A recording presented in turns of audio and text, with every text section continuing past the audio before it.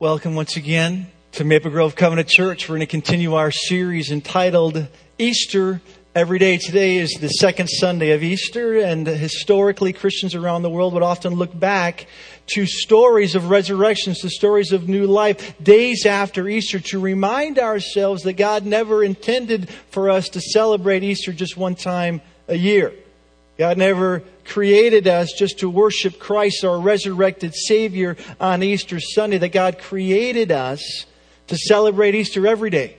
To have Easter lilies, the smell of Easter lilies on our noses every day. That God designed us to connect daily with the supernatural power of the resurrected Christ. Historically, Christians would often look at passages related to the resurrection of Jesus, the first, second, third, fourth Sunday after Easter, to remind ourselves of the great power of the resurrection, that God didn't create us to celebrate the resurrection on Easter alone. God created us to live as if every day is Resurrection Day.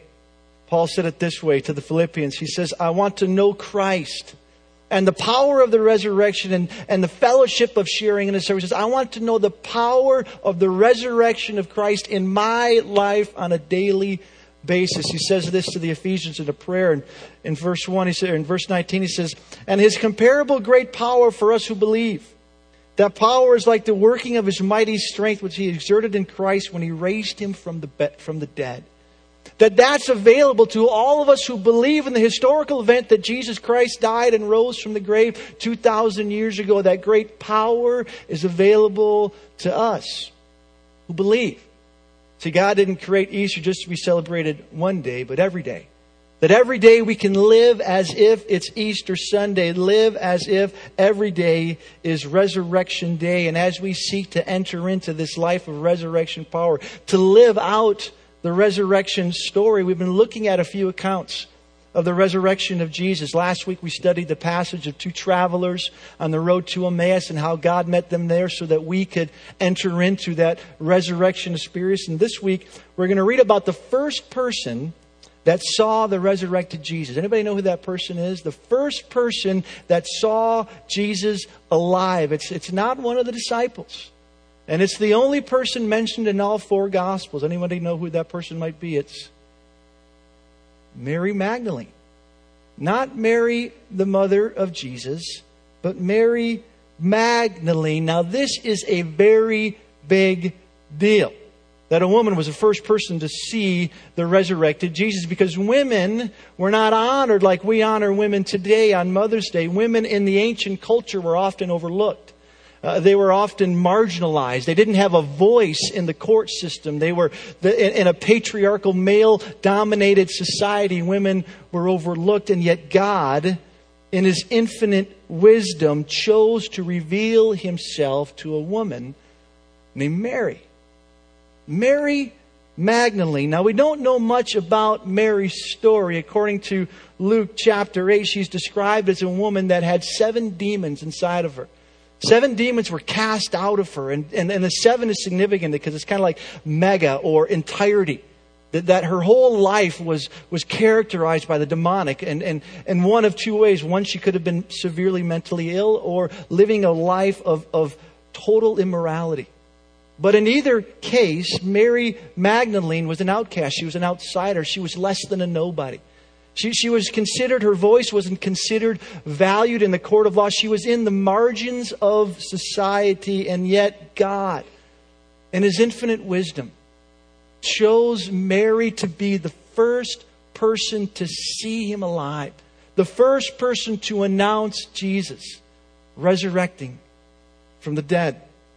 See, this morning, this Mother's Day morning, we want to not only celebrate the story of Mary, we want to learn how she saw the resurrected Jesus, so that somehow we today might see that resurrected power and presence in our lives today. So if you have your Bibles, I'd love for you to turn to Matthew chapter 28. We're going to look in both Matthew and John's Gospel to understand Mary's story and to connect into her life and understand how she connected to the Savior. And in page 989 in your pew Bibles, the words will also be on the screen. We're going to look at the story of Matthew, and then we're going to jump into the story of John to see how Mary met the resurrected Savior so that somehow we today might experience His power and presence in our lives. Matthew chapter 28, verse 1. After the Sabbath, at the dawn of the first day of the week, Mary Magdalene and the other Mary went to look at the tomb. See, Mary went to the tomb. And we know she wasn't just going there to take a look at the tomb. According to the Gospels of Luke and Mark, Mary with a small group of women went after the Sabbath to embalm the body of Jesus.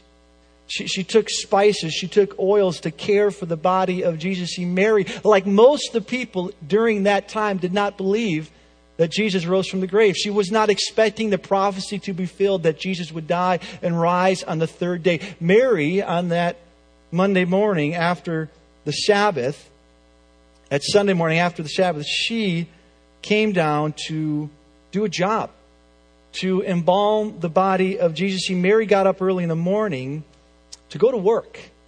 And I think that's so fascinating. She got up to go to work, to bring spices, to embalm the body of Jesus. It probably took hours to prepare. It was going to take hours to do. See, Mary, this early in the morning, went to do a job. She got up to go to work. And then something amazing happened. Something absolutely unexpected.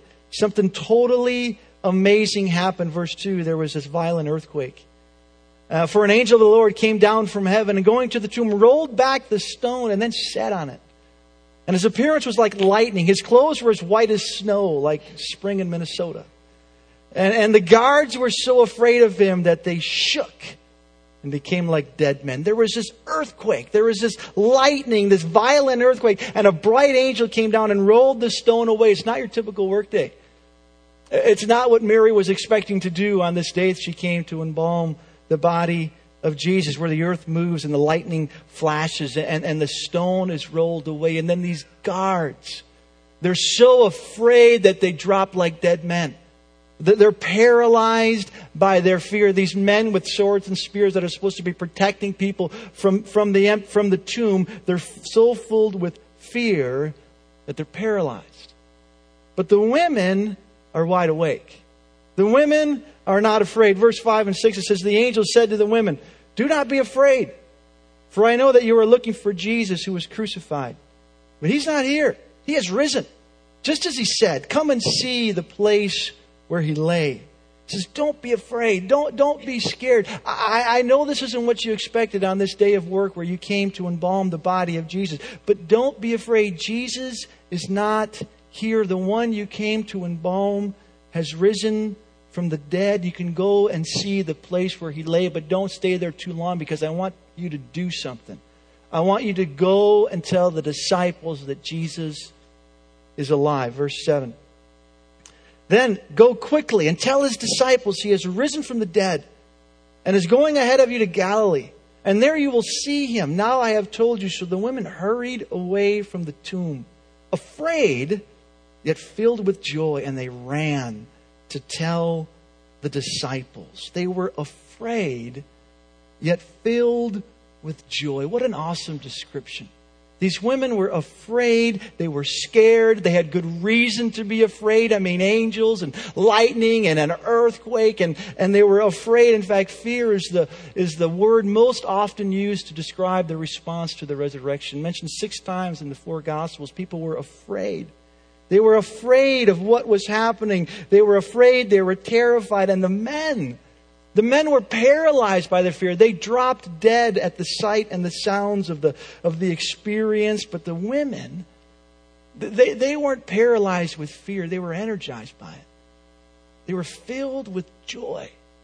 They were filled with excitement. The earth shook, the lightning flashed, the angels came, and although they were afraid, they were filled with joy because they saw God at work. See, the men were paralyzed, but the women were energized because they saw God at work. And so they ran. They didn't walk, they didn't talk, they didn't sit down and have a cup of tea. They ran.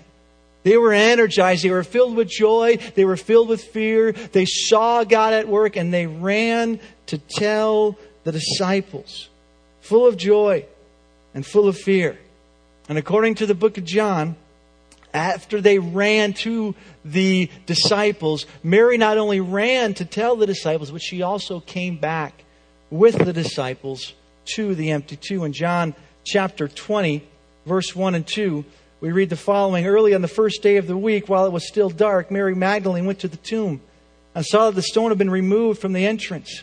So she came running to Simon and Peter and the other disciple whom Jesus loved and said, "They have taken the Lord out of the tomb, but we don't know where they have taken him." And then all of a sudden there's this foot race. If you remember Peter and John, they kind of run after. And John, the beloved disciple, he wins. But then Mary's not that far behind. She walks, she runs, she goes with the disciples back to the empty tomb. And in John 20, verse 10, we read this. Then the disciples went back to their homes. But Mary stood outside the tomb, crying. And as she wept, she bent over to look into the tomb. See, Mary stayed there. The disciples left. Peter and John, they left. They went home. But Mary stayed. Mary wanted to see Jesus. Mary wanted to care for the one that she loved. Mary stayed. She was still crying. She was still confused. She thought somebody stole the body. She wasn't exactly sure what God was up to, but she wanted to care for the body of Jesus. She didn't understand exactly what was happening, but she stayed. And in verse 12, she saw two angels in white, seated where Jesus' body had been, one at the head and the other at the foot. And when they asked her, "Woman, why are you crying?" And they had taken my Lord away, she said, "and I don't know where they put him." And at this she turned around and she saw Jesus standing there. But she did not recognize him. She saw Jesus. She was in the presence of the Messiah. Jesus rose from the grave and was right in front of her, but she didn't recognize Jesus. Then verse 15, "Woman," he said, "why are you crying? And who is it that you're looking for?"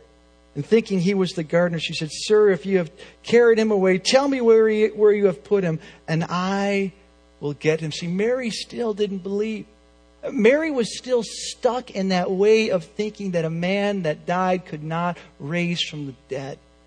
Mary was still stuck that maybe somebody took the body. Mary did not yet believe in the resurrected Messiah. She's confused. She thinks Jesus is the gardener. She's in tears. And then Jesus speaks to her. Verse 16. Jesus said to her, "Mary." He said, "Mary." He didn't say woman. He didn't say a woman with 7 demons cast out of you. He didn't say old woman, young woman. He said, "Mary." See, Jesus knew her name.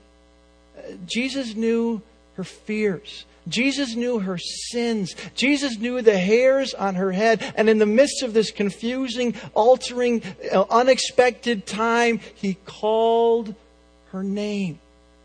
He said, "Mary." And what I find fascinating about this little story here is that he didn't call the disciples' name. He didn't call out, "Hey, Peter, hey, John." He didn't call out to the disciples. In fact, the disciples, what did they do? They walked away. But Mary stayed at the tomb. It's almost as if Jesus was hanging out in that tomb, waiting for the disciples to leave, just so that he could walk out and reveal himself to Mary. Mary, the outcast. Mary, the outsider. Mary, the woman on the fringe of society. Mary, the woman that had 7 demons cast out of her. Mary, the one that no one would believe her voice. Mary. God revealed himself to Mary. This humble, broken, determined woman named Mary. And one of the many things that we can learn about Mary, one of the many things that God teaches us about Mary is that God reveals himself to the outsider. God loves the outcast. God cares for the broken, the humble, those on the fringe of society. And he knows your name. He knows your sin. He knows the hairs on your head, that God loves everyone. It doesn't matter what you've done. It doesn't matter your record. It doesn't matter your gender. It doesn't matter your family. That God loves. God cares for you. See, Jesus first reveals himself to a broken, humble, determined woman named Mary. And Mary responds. Verse 16. She turned toward him and she cried out in Aramaic, Rabboni, which means teacher. She cried out, Rabboni. Now, Rabboni means more than just teacher. It's more than just a sense of respect. It's like my teacher, my beloved teacher, the person that knows me, the person that healed me, my Rabboni. But she does more than just cry out, Rabboni. Mary lunges. Mary runs and grasps Jesus. According to verse 17, Jesus said, don't hold on to me, for I have not yet returned to my Father. Don't hold on to me too tightly, Mary. Apparently Mary grabbed Jesus, or maybe fell at his feet face down in worship of Jesus. In describing her love, her affection for Jesus. Jesus says, "Hey, don't hold on to me." A more literal translation of Jesus' words would have been, ouch. Don't hold on to me too tightly. I have not yet returned to my Father. Jesus says to Mary, you know me, you love me, you see me as your Rabboni, your teacher, as your Savior. You bow down and worship me. But instead of holding on to me, Mary, this is what I'd like you to do. I want you to go. Go instead to my brothers and tell them I'm returning to my Father, to your Father, to my God, and to your God. Jesus said, go. I want you to go, Mary. Jesus reveals himself to Mary and then sends Mary out as the first missionary, describing the most important news ever recorded, that Jesus is alive. Instead of holding on to me, I want you to go and tell the disciples, go and tell the world that I'm alive. Verse 18, Mary obeys. Mary Magdalene went to the disciples with the news. I've seen the Lord. And she told them that she had these things. And she told them he had said these things to her. I have seen the Lord. I've seen the resurrected Messiah. I have worshiped Jesus. I experienced him. I recognized him. I saw him. I bowed down and worshiped the Messiah. He's alive. See, there are many things that we can learn from the life of Mary.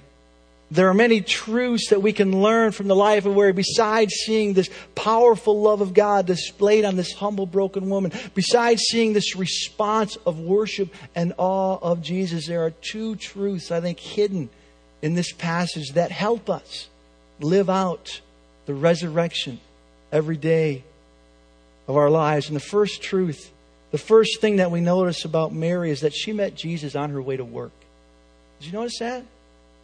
On her way to work. She wasn't expecting Jesus to rise from the grave. She wasn't expecting the fulfillment of prophecy. She went down there to get a job done.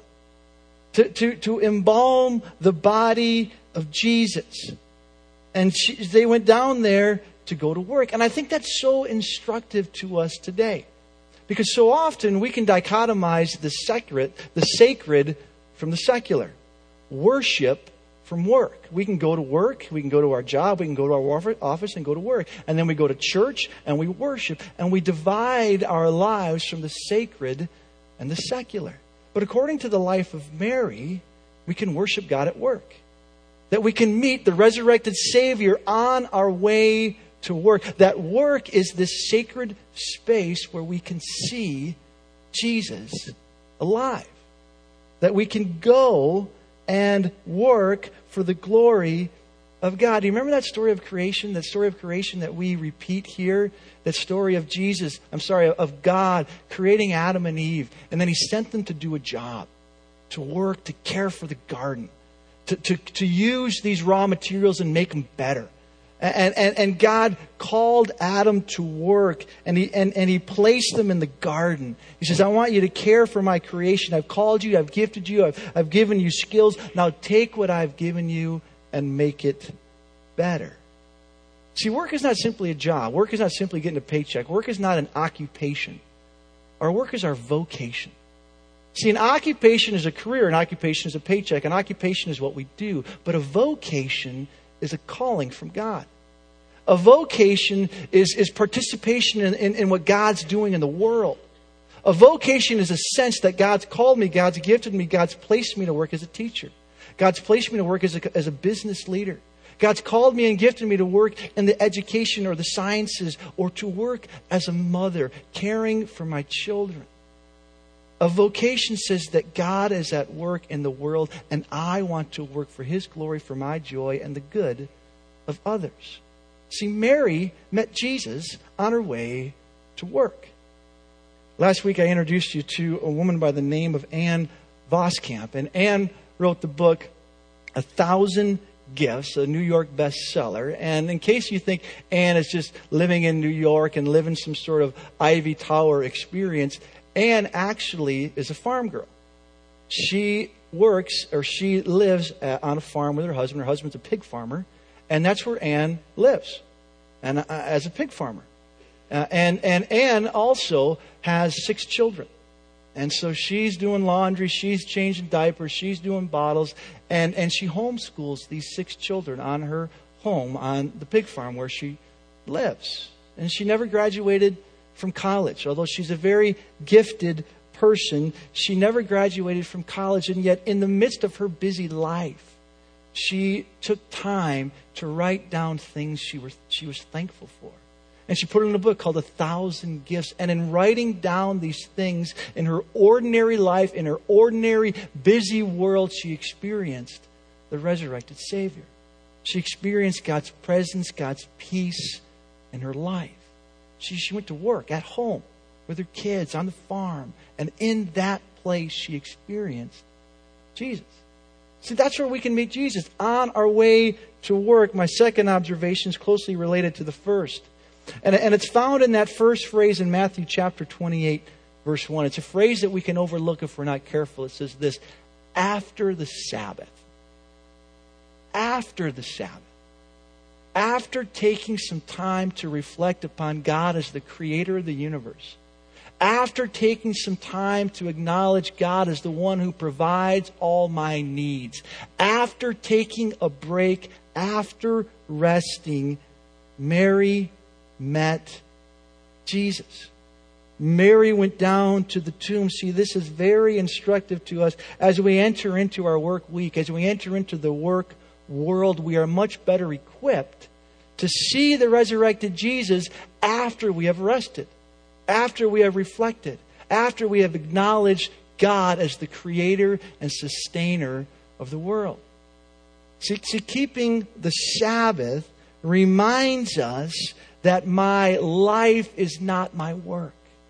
Keeping the Sabbath reminds us that my life, my identity, my worth, my value is not wrapped up in what I do, but in who I am and God's love for me, God's call on my life. See, I'm sure that Mary could have worked a lot on that Sabbath day. I'm sure that Mary had a lot to do to prepare the spices, to call her girlfriends, to gather the right people for the embalming. I'm sure she could have done a lot of work in preparation for the embalming of Jesus. But after the Sabbath, after she took a break, after she reflected upon God as the creator and sustainer of the world, she met the resurrected Savior. See, keeping the Sabbath reminds us that my life is not my work, but God is my life. God is my source. God is my joy. God is at work in the world. And as we face surprises, as unexpected things, maybe not lightning, but maybe some challenges enter into our lives, we're much better equipped to see God at work in the surprises that we face because we've rested. We've reflected upon God as our creator, as God as our provider after taking a Sabbath. Mary met the resurrected Savior. See, last week we learned that in order to live out the resurrection, we need to eat a meal. We need to break bread, give thanks, and eat together as families and friends and acknowledge Christ at work in our lives. And I hope you're doing that. I hope you're writing down 1,000 things you are thankful for to incorporate that thanksgiving so that you can live out the resurrection. But this week we learned that in order to live out the resurrection, we need to take a break. We need to spend some time reflecting upon God as the creator, the sustainer, the provider of our needs. Because after the Sabbath, after working 6 days, she took a break, and that enabled her to see the resurrected Jesus. Because at work, we're so quick to get a job done. We're so quick to just manage our stuff, and we see people as a way to get to an end. And our relationships are reduced into forms of function, and we can find our significance in what we do. And the Sabbath provides this perspective that my work is not my life. God is my life. The Sabbath provides a rhythm, a pattern to acknowledge that God is alive, a way for us. The Sabbath provides this way for us to live as if every day is Easter, as if every day is Resurrection Day. See, Mary's a wonderful person for us to consider on this Mother's Day. Mary's a wonderful person for us to consider on this Mother's Day because Mary worked hard. I mean, she was up early. She got the spices. She got a girlfriend. She went down to embalm the body of Jesus. Mary is a hard worker, yet Mary also learned how to rest. She learned this rhythm of life to take the Sabbath to acknowledge God. She in the midst of her busy life, she took a break, and in that enabled her to see Jesus. But most importantly, the most important thing we can learn from the life of Mary is she heard the voice of Jesus. Call her name. Mary. She heard God call her name, and she fell down, face down, and worshiped Jesus, the Messiah, the resurrected Savior. She grasped His feet. She bowed down and worshiped. See, we can learn much from the life of Mary, but the most important thing we can learn is that God loves the outcast. God loves the broken. God loves the humble. God loves the ones that don't have it all put together. God loves the demon-possessed. He loves the mentally ill. He cares for those on the fringe, and He knows our name. I don't know if you've ever heard God say your name, but it's so transformational, and it transformed Mary's life. He said, Mary, Mary, I know you. Mary, I love you. Mary, I know what you're afraid of. Mary, I know your sins. Mary, I know the hairs on your head, and I love you. And I want to reveal myself to you as your Messiah. See, that's what we celebrate in the life of Mary, this woman that saw the resurrected Jesus. This morning we took photos of families seeking to honor our mothers. And a photo is a wonderful picture of what life is like today. But my question to you this morning is, what would life be like for you tomorrow or next month if you lived as if every day is Resurrection Day? If you lived as aware of the power and presence of the resurrected Jesus in your life, how would that change you? As you face surprises in your work or in your family or in your world, how would the presence and power of the resurrected change how you live? What picture comes to your mind as you think about living in the presence and the power of the resurrected Jesus? Because that's what Mary did. Mary saw Jesus. She heard Him call His name, and she bowed down and worshiped Him. And He knows our names. He knows our fears. He knows our sins. And He welcomes us into His presence. And He enables us to do exactly what Mary did. See, Mary, He didn't just say, Mary, I love you. He says, Mary, I'm inviting you into center stage. I want you to be the first person to tell the world that Jesus is alive. And that's what we get. Jesus invites each one of us to tell the world that Jesus is alive, that He is risen, that He is risen indeed. Hallelujah. God, I thank You for Your word. God, I thank You for the example of Mary. I thank You for calling her, for revealing Yourself to her, for loving her so clearly, and then inviting her to be the first missionary, sending her out to go and tell the world that Jesus is alive. You are an amazing God.